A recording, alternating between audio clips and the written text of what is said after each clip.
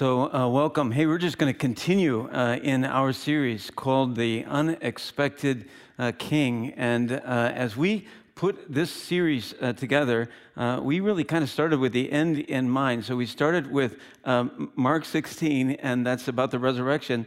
And we wanted that message to be on Easter Sunday. And then we just kind of backed up from there. So the last several weeks, as we've gone through the Gospel of Mark, we have seen Jesus enter in to Jerusalem. So on March 8th, that was what we celebrate as Palm Sunday, which is actually this weekend. So we covered that like on March 8th. And on March 15th, obviously, we and all the other churches in the world, we focused on what was happening in our world with COVID-19. Then on March the 22nd, I came back and I talked about the prediction of the king. We went to Mark 13. And then last week, Pastor Charles did this awesome message about the King's Banquet. And when Jesus celebrated what we call the Lord's Supper or the Eucharist or communion, he was talking about, in Jesus' perspective, it was about his blood was the blood that initiated the new covenant, sealed the new covenant. If you haven't heard that talk, you should go back and listen to that talk. And then after Jesus celebrated that banquet with his men in the upper room, they sing a hymn and they walk across this little valley into the Mount of Olives. And as they're going to the Mount of Olives, Jesus tells Peter that he's going to deny him 3 different times. And Peter, of course, insists, oh no way, that's never going to happen. And then after that, we see that he goes to the Gethsemane, the garden, and he tries to get his men to pray with him. But they're too tired. Nobody prays with him. And then we hear on the paths of the Garden of Gethsemane the footsteps of the soldiers from the temple guard, led by Judas. Judas betrays Jesus, and then Jesus is arrested. And then he goes to trial, and we really get to the climax of the Gospel of Mark. And the climax of the Gospel of Mark is when Jesus dies a slow, horrible death on a cross. Now, in our world, when I say the word cross, we probably think of this symbol. I'm sure if you look around your home right now, you probably have this symbol in your home, or someone has a piece of jewelry on that is a cross. I mean, it's everywhere. In the building that I'm in right now, we have a cross on the steeple. In our world, the cross has become a very important and very powerful symbol of our faith. There's nothing wrong with having a cross hanging around our neck or dangling from our ears. There's nothing wrong with that at all. But here's the deal. In today's talk, what I'm going to do is connect that symbol to what really happened historically. Because in the days of Jesus, no one was going around singing about how they cherish the old rugged cross. Nobody cherished the cross in Jesus' day. When they saw a cross, they'd shudder with fear. It would be like someone coming into your house today and seeing a nice portrait of an electric chair that's used in prisons to execute people. No, I'd have never been in a home that had an electric chair. I've never seen an electric chair hanging around someone's neck or dangling from their ear. I've never seen that. Never seen that. To us, the cross is a symbol, but to the people in Jesus' day, it was a Roman torture device. Crosses didn't start appearing in Christian art until everybody who'd seen a real one had died off. So heads up, parents. As Tiffany said, we're trying to give you some space here. I'm going to be talking about crucifixion today. And it's a violent topic. I'd say the message is rated PG, but it's about the crucifixion. So take your Bibles and turn to the Gospel of Mark, chapter 14.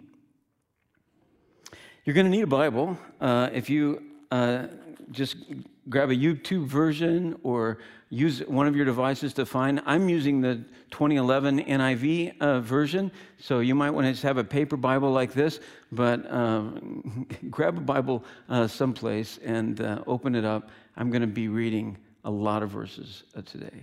Here we go.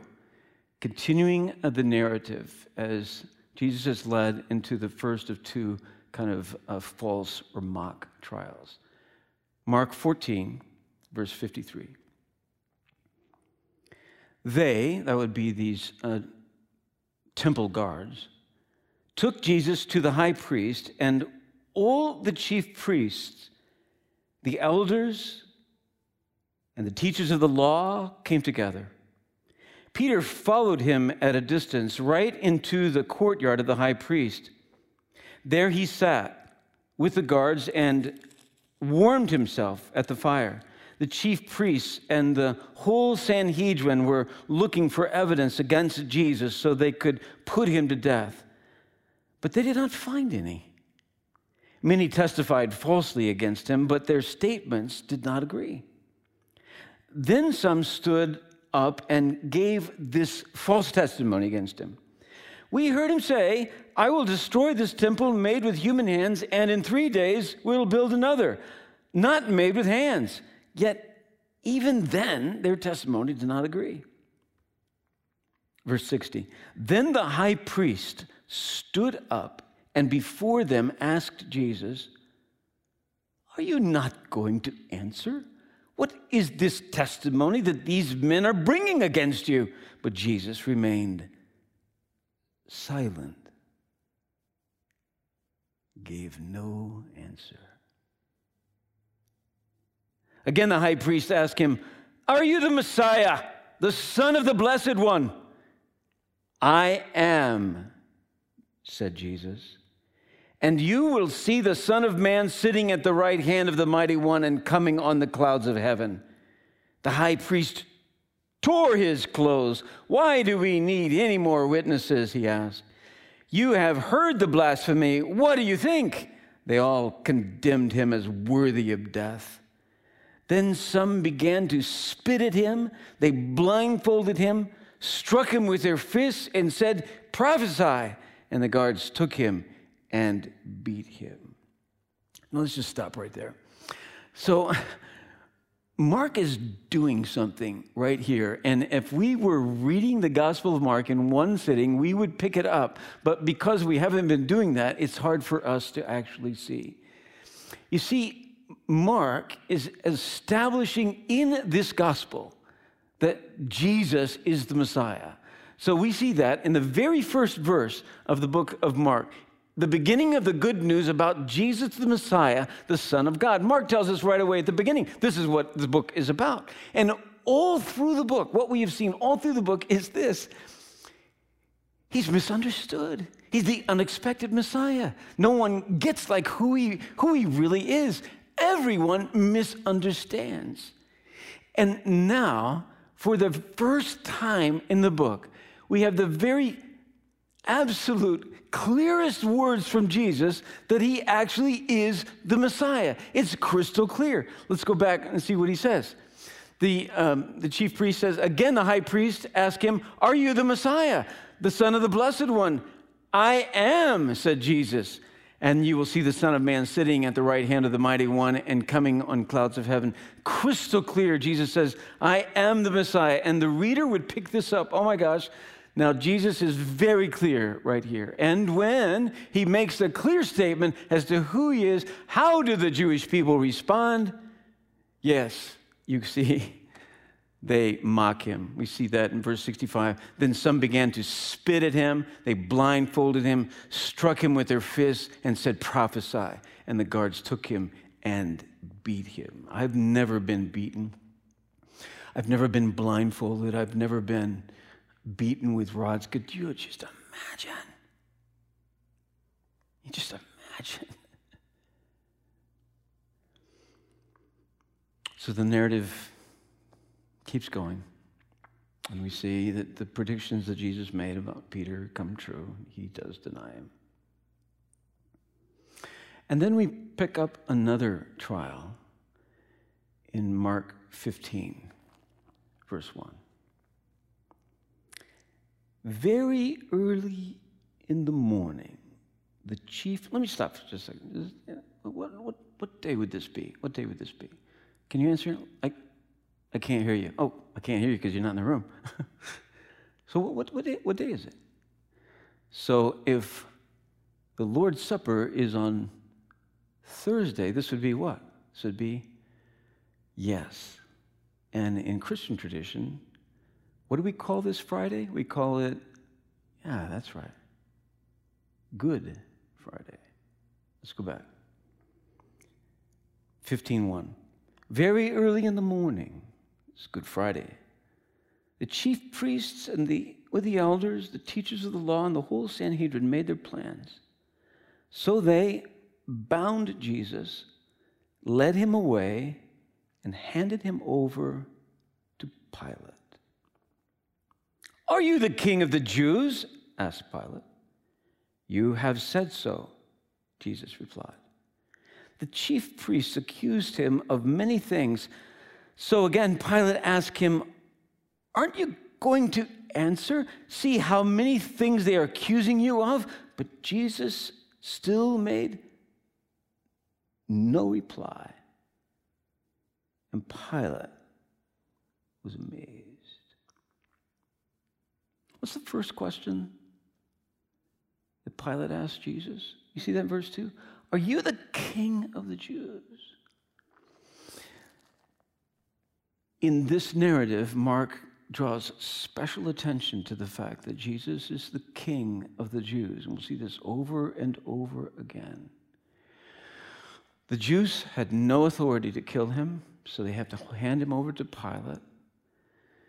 And Pilate interrogates him. It's kind of a false trial.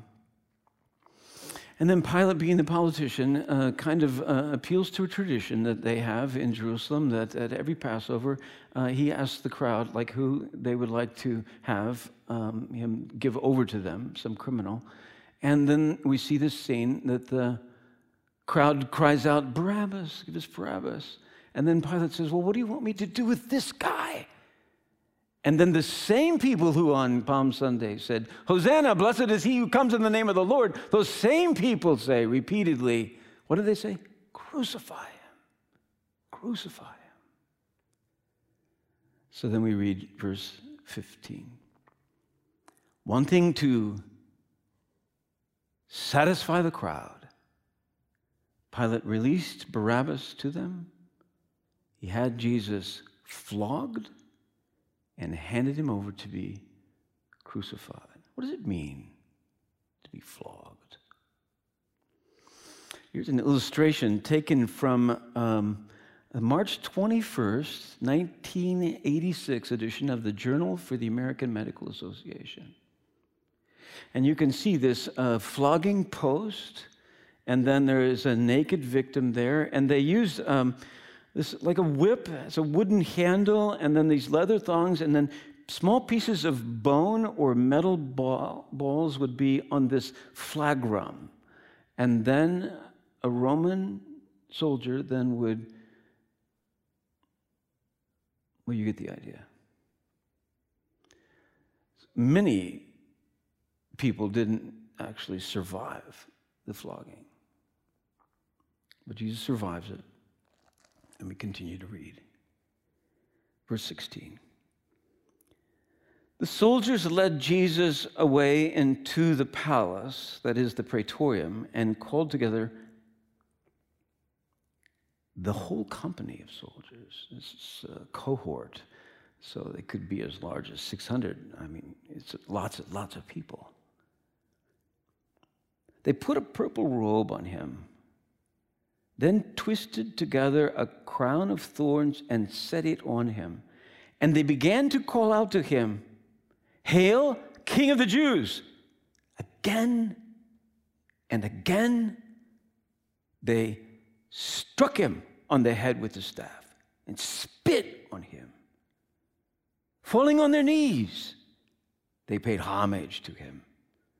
And when they had mocked him, they took off the purple robe and put his clothes on him.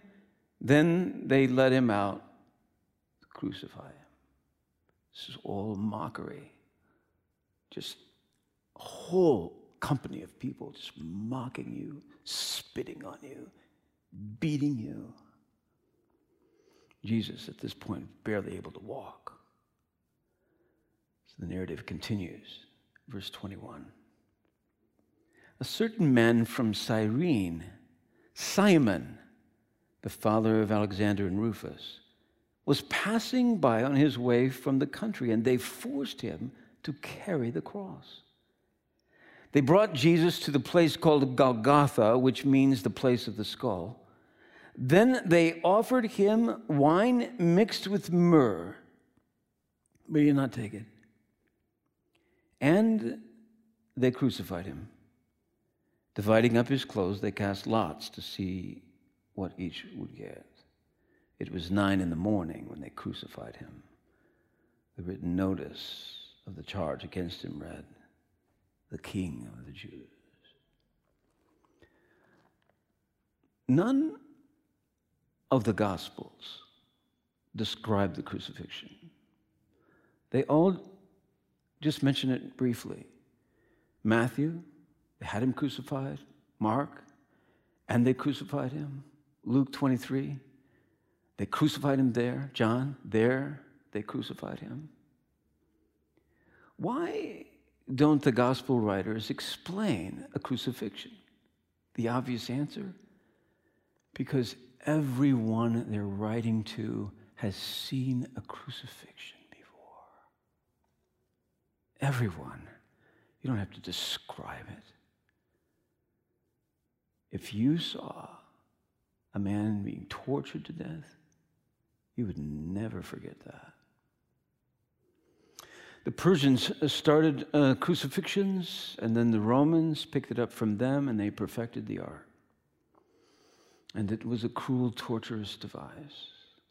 Roman historians tell us that there were different kinds of crosses. We read from Seneca, "I see crosses there, not just of one kind, but fashioned in many different ways.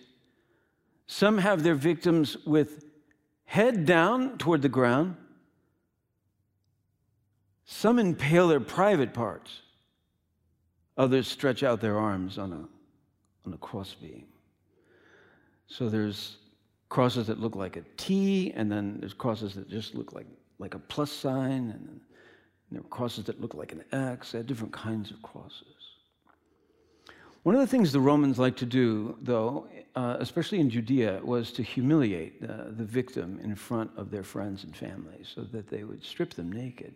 You can see Mark mentions this. And they crucified him, dividing up his clothes. They cast lots to see what each would get. John talks more about the fact that he's crucified naked. One commentator, Craig Keener, writes this: Romans crucified their victims naked. Public nakedness could cause shame in other settings, and Romans stripped those they would punish to degrade them. But it was especially shaming for Palestinian Jews. When your arms are like this and you're naked, you want to do this, but you can't.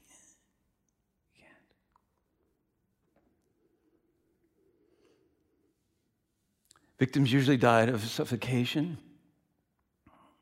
They would try to breathe.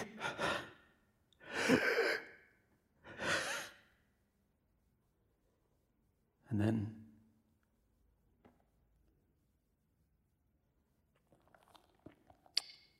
the narrative continues. Verse 27. They crucified 2 rebels with him, one on the right and one on his left. Those who passed by hurled insults at him, shaking their heads and saying, "So, you who are going to destroy the temple and build it in 3 days, come down from the cross and save yourself. In the same way, the chief priests and the teachers of the law mocked him among themselves. He saved others, they said, but he can't save himself. Let this Messiah, this King of Israel, come down now from the cross, that we may see and believe. Those crucified with him also heaped insults on him. Notice the detail that Mark gives to how the Jews are responding. They are basically saying over and over again, this is a failed Messiah. How do they know that Jesus is not the Messiah? Because the Romans are killing him. And the definition of a Messiah is that you don't let the Romans kill you. You know he's a fake Messiah. You know he's a failed Messiah because there's the proof he is dying. That's the definition of failure.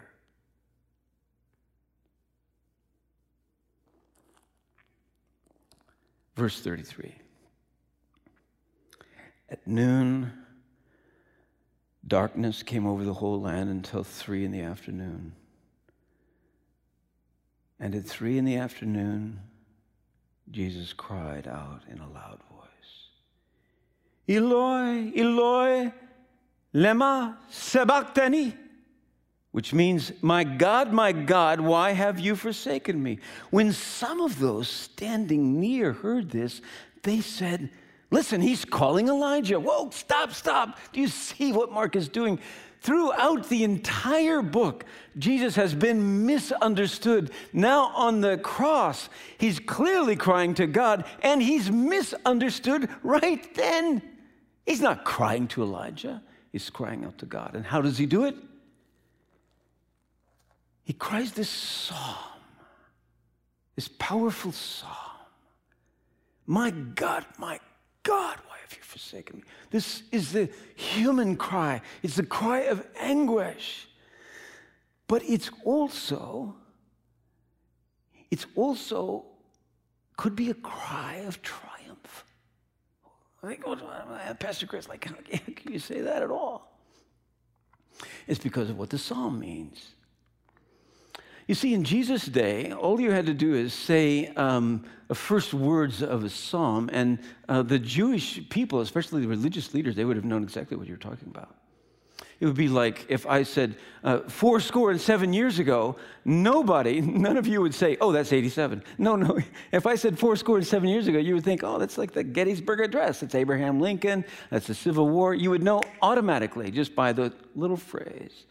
And when Jesus said, my God, they would think Psalm 22. What's Psalm 22 about? Well, the first phrase is, my God, why have you forsaken me? It's the picture of someone who's dying a horrible death. And then we read, they divide my clothes among them and cast lots for my garment. This was written by David years before Jesus died on a cross. And then verse 24, for he has not despised or scorned the suffering of the afflicted one. He has not hidden his face from him, but has listened to his cry for help. And then we see the last verse of Psalm 22. All the ends of the earth will remember and turn to the Lord, and all the families of the nations will bow down before him. For dominion belongs to the Lord, and he rules over the nations. Psalm 22 starts with someone who's crying out for their life. And Psalm 22 ends with a picture of the Lord's dominion. Jesus is crying the cry of anguish and pain, but also buried in Psalm 22 is this note of triumph at the end. And what Jesus is doing on the cross is actually triumphant.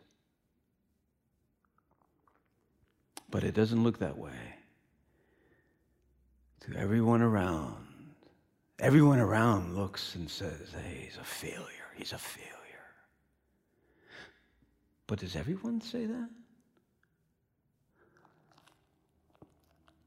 Continuing, verse 36. Someone ran and filled a sponge with vinegar, put it on a staff, and offered it to Jesus to drink. Now leave him alone. Let's see if Elijah comes to take him down. With a loud cry, Jesus breathed his last. The curtain of the temple was torn in two from top to bottom. And when a centurion who stood there in front of Jesus saw how he died, he said, "Surely this man was the Son of God." Whoa, stop. You see what's happening here? There's one person who said this is not a failure. It's the centurion. Verse 39, the centurion who stood there in front, this is a Roman centurion.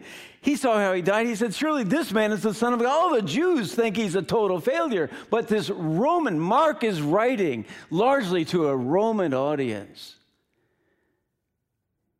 And he's saying to them, oh my gosh, look at the possibility here. A Roman can see who he really is. And what Mark is doing this is genius writing, you guys, in a very powerful way. He's circling right back to the first verse. The beginning of the good news about Jesus, the Messiah, the Son of God. Jesus dies on a Roman execution rack, a torturous death. But the question remains, why? The Apostle Paul gives us a hint at why when he writes this. "For what I received, I passed on to you as of first importance, that Christ died," and what does it say there? "For our sins, according to the Scriptures." Christ died for our sins. Christ died because of our sins. Because of our sins. He died because of our sins. And then he says, according to the Scriptures. Well, what Scriptures? Well, it could have been this passage, Isaiah 53. "We all like sheep have gone astray. Each of us has turned to our own way. And the Lord has laid on him the iniquity of us all." He died because of our sins. He died because of our iniquity. God has actually placed the iniquity of everyone who has ever lived on this planet, all of the sins of the world, he placed on Jesus at that moment on the cross. Boom. And Jesus absorbed into himself all of our iniquity. God loves us, but our sin and our iniquity keeps him from moving towards us. And I know that doesn't make sense to people because they go, well, God can overlook anything, right? Can't he overlook my sin? No. Iniquity and sin is to God what, this probably makes a lot of sense in COVID-19. Imagine this. Imagine that I'm in my home and all of a sudden, like, today, I would all of a sudden look at my wife, and then I would go, achoo, and just a nasty sneeze all over my hands. It's like, oh my God, like that. And then I would look at my wife and go, "Come here, honey, I just want to love you." Now, what would my wife do? She'd go, "Oh, back up like this." Yeah, she wasn't part of me, even though she loves me. It's that mess that keeps me from coming closer to her. She'd want me to clean that. So I'd walk over and maybe get some Purell right here and clean it like that and put that on my hands. And then, my wife, she wouldn't be satisfied with that. Actually, she'd say, "You wash your hands, like wash your whole body. Then you can come close to me." That's what she'd actually say. The blood of Christ, you guys, it cleanses us. He absorbed all of our sin and iniquity in his body, and he died because of our sins, because of our iniquity. When we place our faith in Christ and what he did for us on the cross, God applies that cleansing agent to our souls. And God can now have fellowship with us because of what Christ did for us on the cross. Do you believe that? Do you believe that? Have you come to a point in your life where you have placed your faith in Jesus Christ and Him alone? All of us have said things that we shouldn't say. All of us have done things that we shouldn't have done. Every sin that has ever been committed on this planet, from the worst to the least, has been placed upon Christ, and He has absorbed that into Himself. But because He's God, He can take it. And because He's God, He rose from the dead to prove that He's more powerful than sin, death, and Satan. And that's what Matt will talk about next week. But have you placed your faith in Christ and the work that He did for you on the cross? He died for you. He died for me. He died for everyone. That's why we call this coming Friday Good Friday. Let's pray.